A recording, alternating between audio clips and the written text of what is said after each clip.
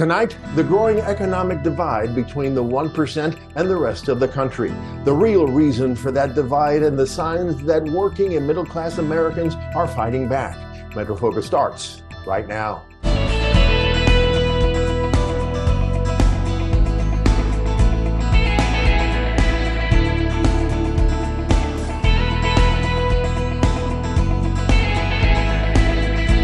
This is Metro Focus with Raphael P. Roman, Jack Ford, and Jenna Flanagan.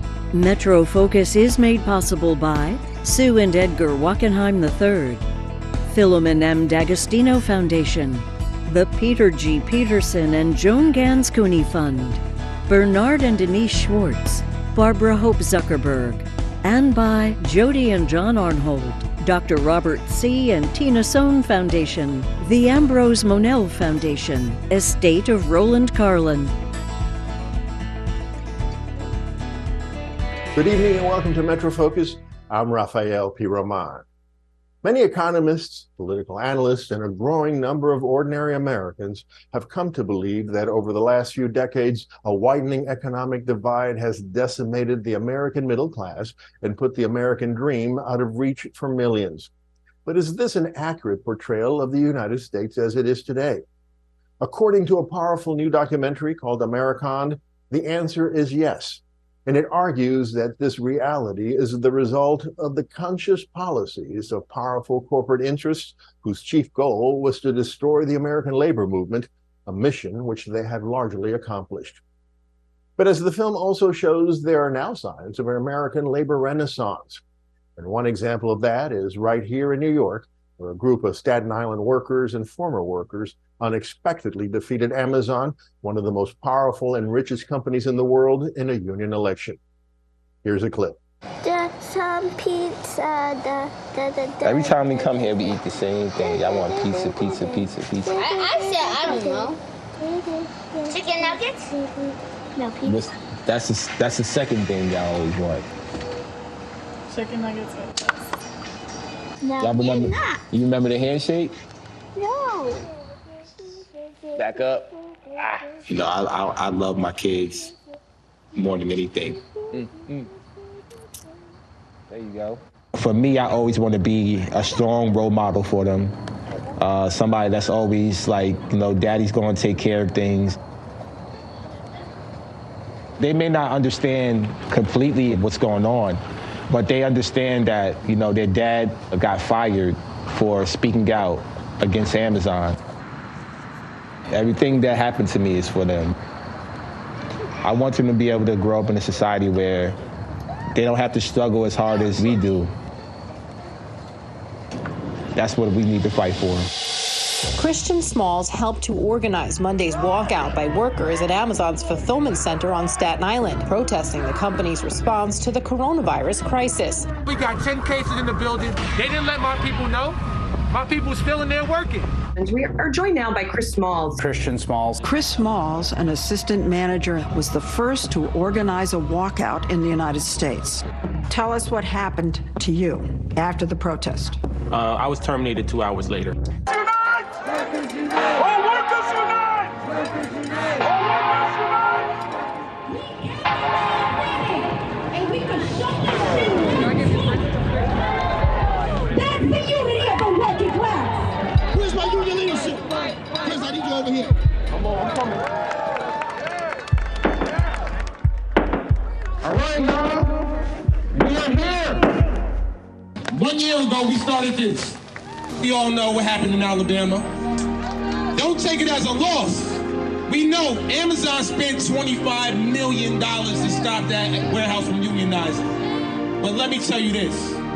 We are beginning our efforts in Staten Island.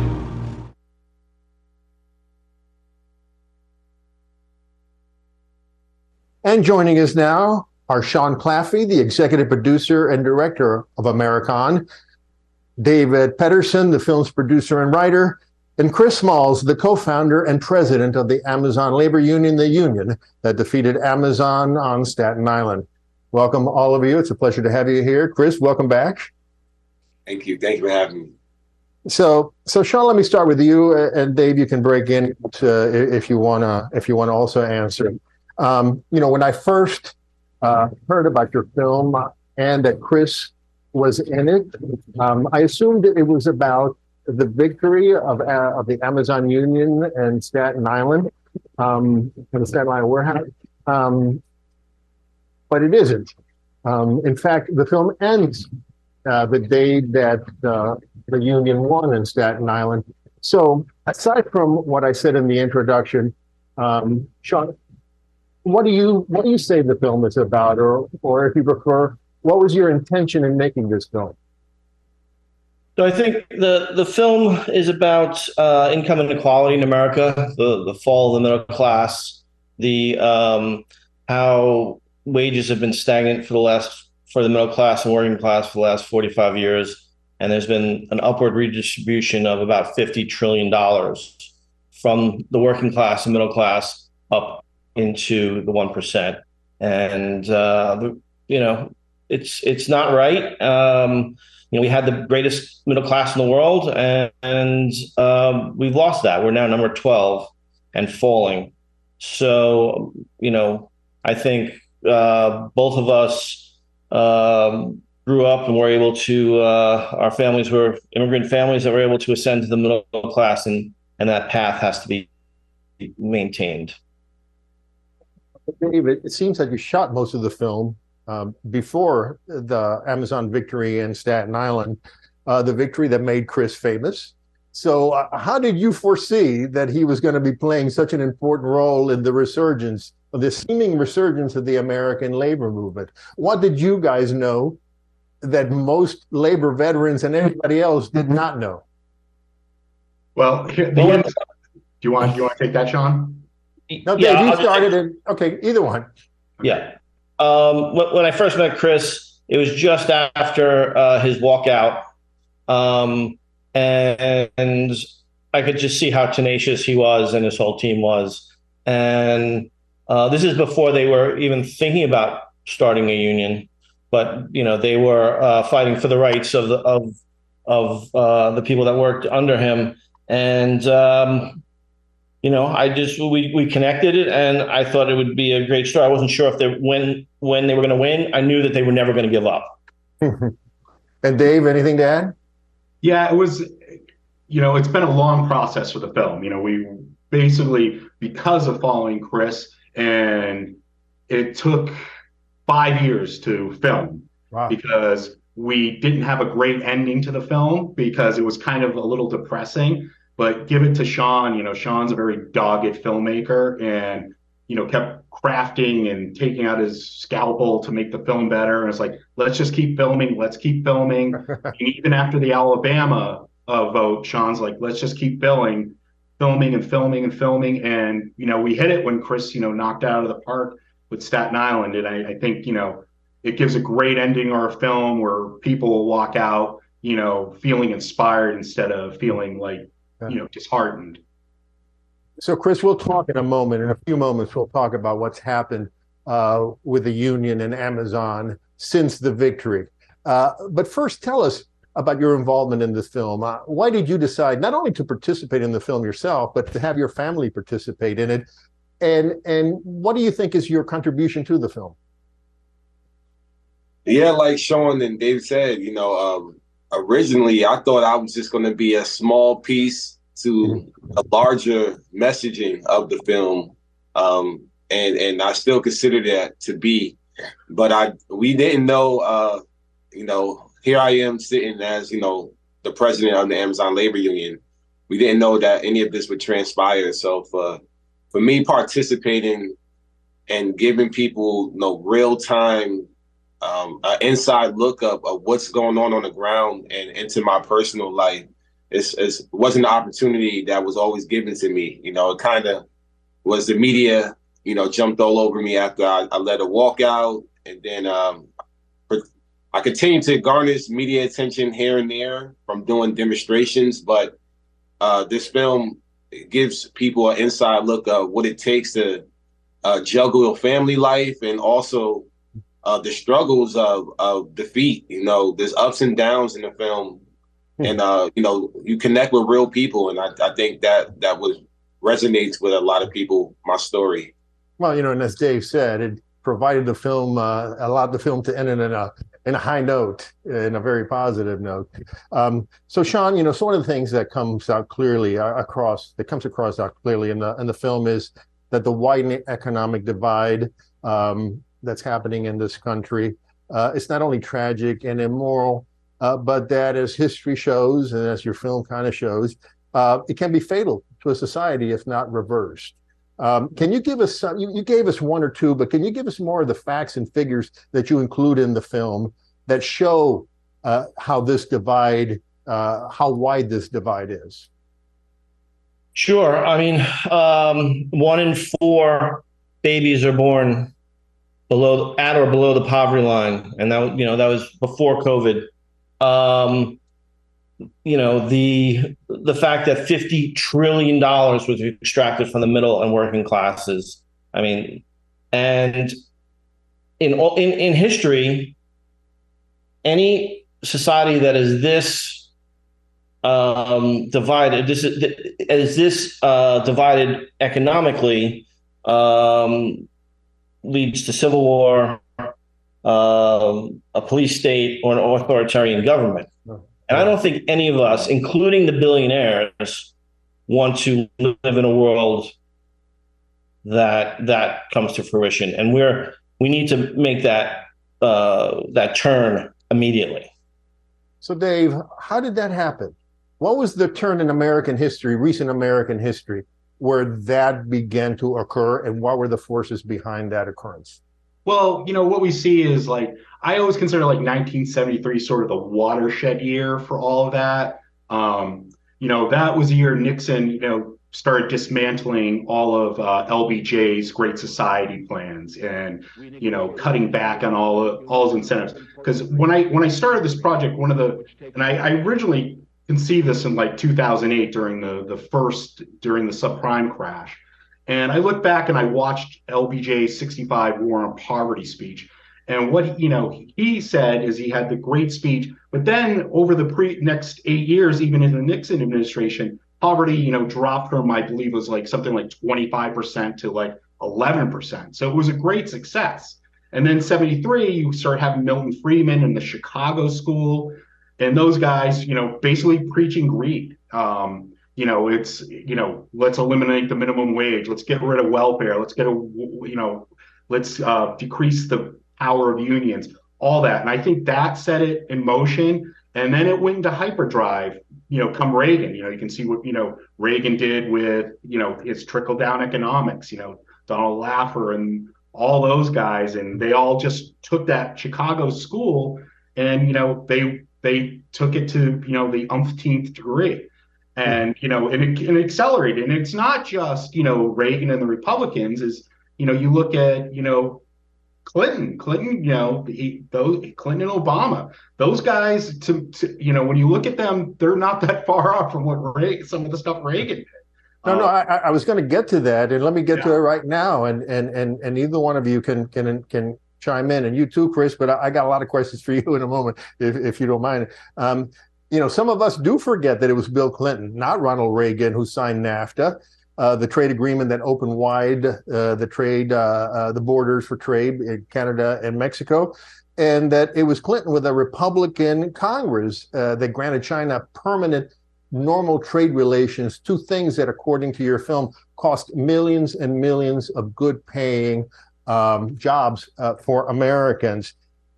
How did the corporate offensive that started, as you guys described, how did that become a bipartisan consensus? I think it was a shift in politics. We see it today. It's like everything seems it's skewed more to the right. Even the Democrats, started, becoming right center. And, you saw it like, going back to Clinton, I remember when he was running in 92 and I was out campaigning for Jerry Brown. I was in college, and I remember, he made a promise that he would cut welfare and food stamps, and And Bush wouldn't do that. Bush, like I heard, like look back on it, I'm like, wow, George Bush actually said we need a social safety net, need to protect the most vulnerable people in our society. And then we have the Democratic,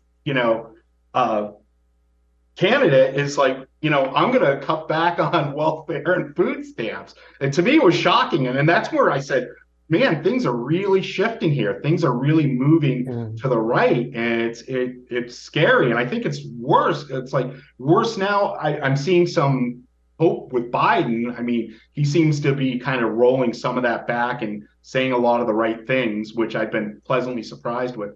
But that's where I see it happening. It just seemed like it was like the end of the Bush administration into Clinton, and it just seemed to shift more to the right because the Democrats were shifting more right center.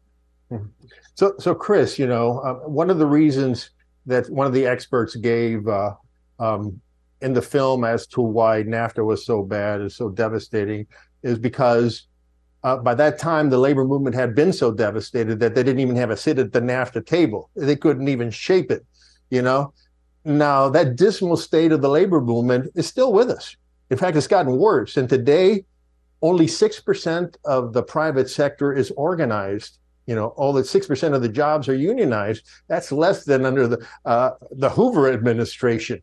But it was in this milieu, this context, that you and a couple of your friends decided to unionize one of the most powerful and one of the most rich companies in the world. Now, we know your story. You walked out because they didn't have COVID protocols and then they fired you. But I'm talking about the emotion, the emotional reason why you didn't walk away like 99% of people would have after they fired you. Why did you say, I'm fighting these people? Well, just like, history repeats itself. The pandemic was, this is the modern day Great Depression, and when you think about it, not only did I get fired in the middle of the pandemic where, I had nowhere else to really turn to. I had a lot of time on my hands, and when Amazon tried to smear me, which added more fuel to the fire, that motivated me even more. I wasn't going to allow this company to smear me, calling me not smart or articulate. And they also said, ironically, to make me the face of the whole unionizing efforts against them. I said, enough is enough. This is something that corporations play into for years. And when it comes to organizing in general, and, the pandemic gave me the opportunity to build this network of power that we now have today, where we have the outside community to support us while we are fighting against this $1 trillion company. We couldn't do it alone. I couldn't have done it alone. I wouldn't be here if it wasn't for the folks around me and the community around me, especially in New York area. And that's what it's going to take to fight back against, these companies is everybody. So, I'm hoping once again, my journey is going to continue to inspire the folks to get involved. Well, one of the film's experts talks about how right-wing Republicans, I think at least one, maybe more than one, try to inflame the divisions among Americans. And now, I've been reading some progressive writers argue that some of that the left or elements of the left are also dividing America with extreme versions of the diversity and identity ideology. One progressive writer, Christian Parenti, maybe you are familiar with him, has actually called that ideology the ruling class ideology. But in any event, we see in the film, we see you and your team of organizers the day of the victory. And as you see in the film, you made diversity work. It's a multiracial, multinational group of working class people who won. Why did it work for you? How did you make it happen? Well, that's what our campaign was based off of, bringing people together, and where we meet them at is at work. Amazon hires thousands of workers from all over the tri-state area, all 5 boroughs, including New Jersey as well. Mm-hmm. And the only way that we were going to make this work is by people power. It wasn't the amount of money because we didn't have any. It's not because of, resources, because we have bare minimum. And the only thing we had was earning the trust and building relationships. You know, that's some of the Amazon principles that I've learned as a supervisor there. But this time I used them to organize. You know, I used those tools, those same principles to bring people together, whether it was breaking bread, having barbecues, whether it was handing out literature, being out there for over 300 days at the bus stop. You know, I sacrificed time away from my family, my loved ones to do that. You know, that sacrifice, and the fact that I was able to have several conversations, not just one, with these workers, that's what ultimately, you know, gravitated towards unionizing. And what you saw on our victory day was the fact that, yeah, we come from all different backgrounds, we come from all different ideologies, but at the same time, the only enemy, it will always be our employer, you know, and that's what we kept it work related. As you heard me say to Lindsey Graham, it's not a left or a right thing, it's a workers thing. Yeah, you know, in the film, we see you talking to a reporter, and the reporter says, "You think that Amazon is going to get low, you know, and really dirty now?" And you say they can't get any lower. But you know, as we spoke last time, we were talking about some reports that came out that the initial organizing group, there were some divisions among you now, and then a recent New York Times article also reported that there's some divisions among you now, and then sadly, most recently, your co-founder, your close friend, you know, volunteered to step away from the union because charges of assault were foisted at him that have nothing to do with the union. But given corporations being what they are, being Amazon being what it is, have they used it, or you foresee that they use any of this against you in negotiations and in your organizing efforts? Yeah, of course. I mean, it's a part of what their tactics are. You know, union busting. The number one thing is targeting the leadership, you know, and this leadership is Black and brown led, which adds another incentive on why they want to take us down. You know, unfortunately, you know, we have to deal with these struggles even within organizing. But, you know, these things are normal growing pains, especially with something that's brand new. And, you know, I argue that every union in this country, every internal organization that you could think of, they have internal issues. And, you know, unfortunately, we're so public, and, you know, a lot of people definitely pay attention to our campaign, that the media is just, you know, thirsty to put these narratives out there. But I can assure you that, you know, my team is resilient. My core is still intact. And, you know, as far as our vice president, our former vice president, you know, he's innocent until proven otherwise, and we're going to support him 100%. And hopefully, you know, the charges will be dropped, and we can continue to focus on our contract, because that's the number one focus right now. So Sean, what is to be done? You know, for time's sake, we have about 3 minutes left, a little more. What are a couple of the key steps that you believe need to be taken in order to be able to breach this economic divide that has killed the American dream for so many millions of Americans? So we don't have a lot of time left. We're reaching this tipping point of mass homelessness, people staying basically in the middle class by just a massive credit, and how do we deal with income inequality? It's very simple. We raise wages. If you raise wages, all this goes away. And if you're a billionaire or a billionaire family that owns a company that everyone that works for them is on welfare because they're unwilling, they certainly could pay the amount of money needed, but they're unwilling to do so. But quickly, Dave, if we don't succeed in breaching this gap, what happens then? Well, I think it's going to get worse, and it's going to fall in disarray. You know, one of the cases that got me to thinking about this project, you know, 15 years ago was, I'm a big student of history and everything, and I was thinking about the fall of Rome, and, you know, people always have this image of Rome of, it fell because, barbarians came over the borders and sacked Rome. But no, it was actually massive, like, income inequality that was the fall of Rome. I mean, it became where 95% of the population was living in poverty and 5% in wealth. There was absolutely no middle class. I mean, and it's kind of a stark, reminder, the French Revolution, same sort of thing. It's like, once you start getting these widening gulfs, it's going to come to a head. And it's like Nick Hanauer, who's in our film, who was also an inspiration for this film, when he wrote his op-ed piece, The Pitchforks Are Coming for Us, talking about billionaires, he's not far off. There's a breaking point. I mean, there's only so much you can do. When you look at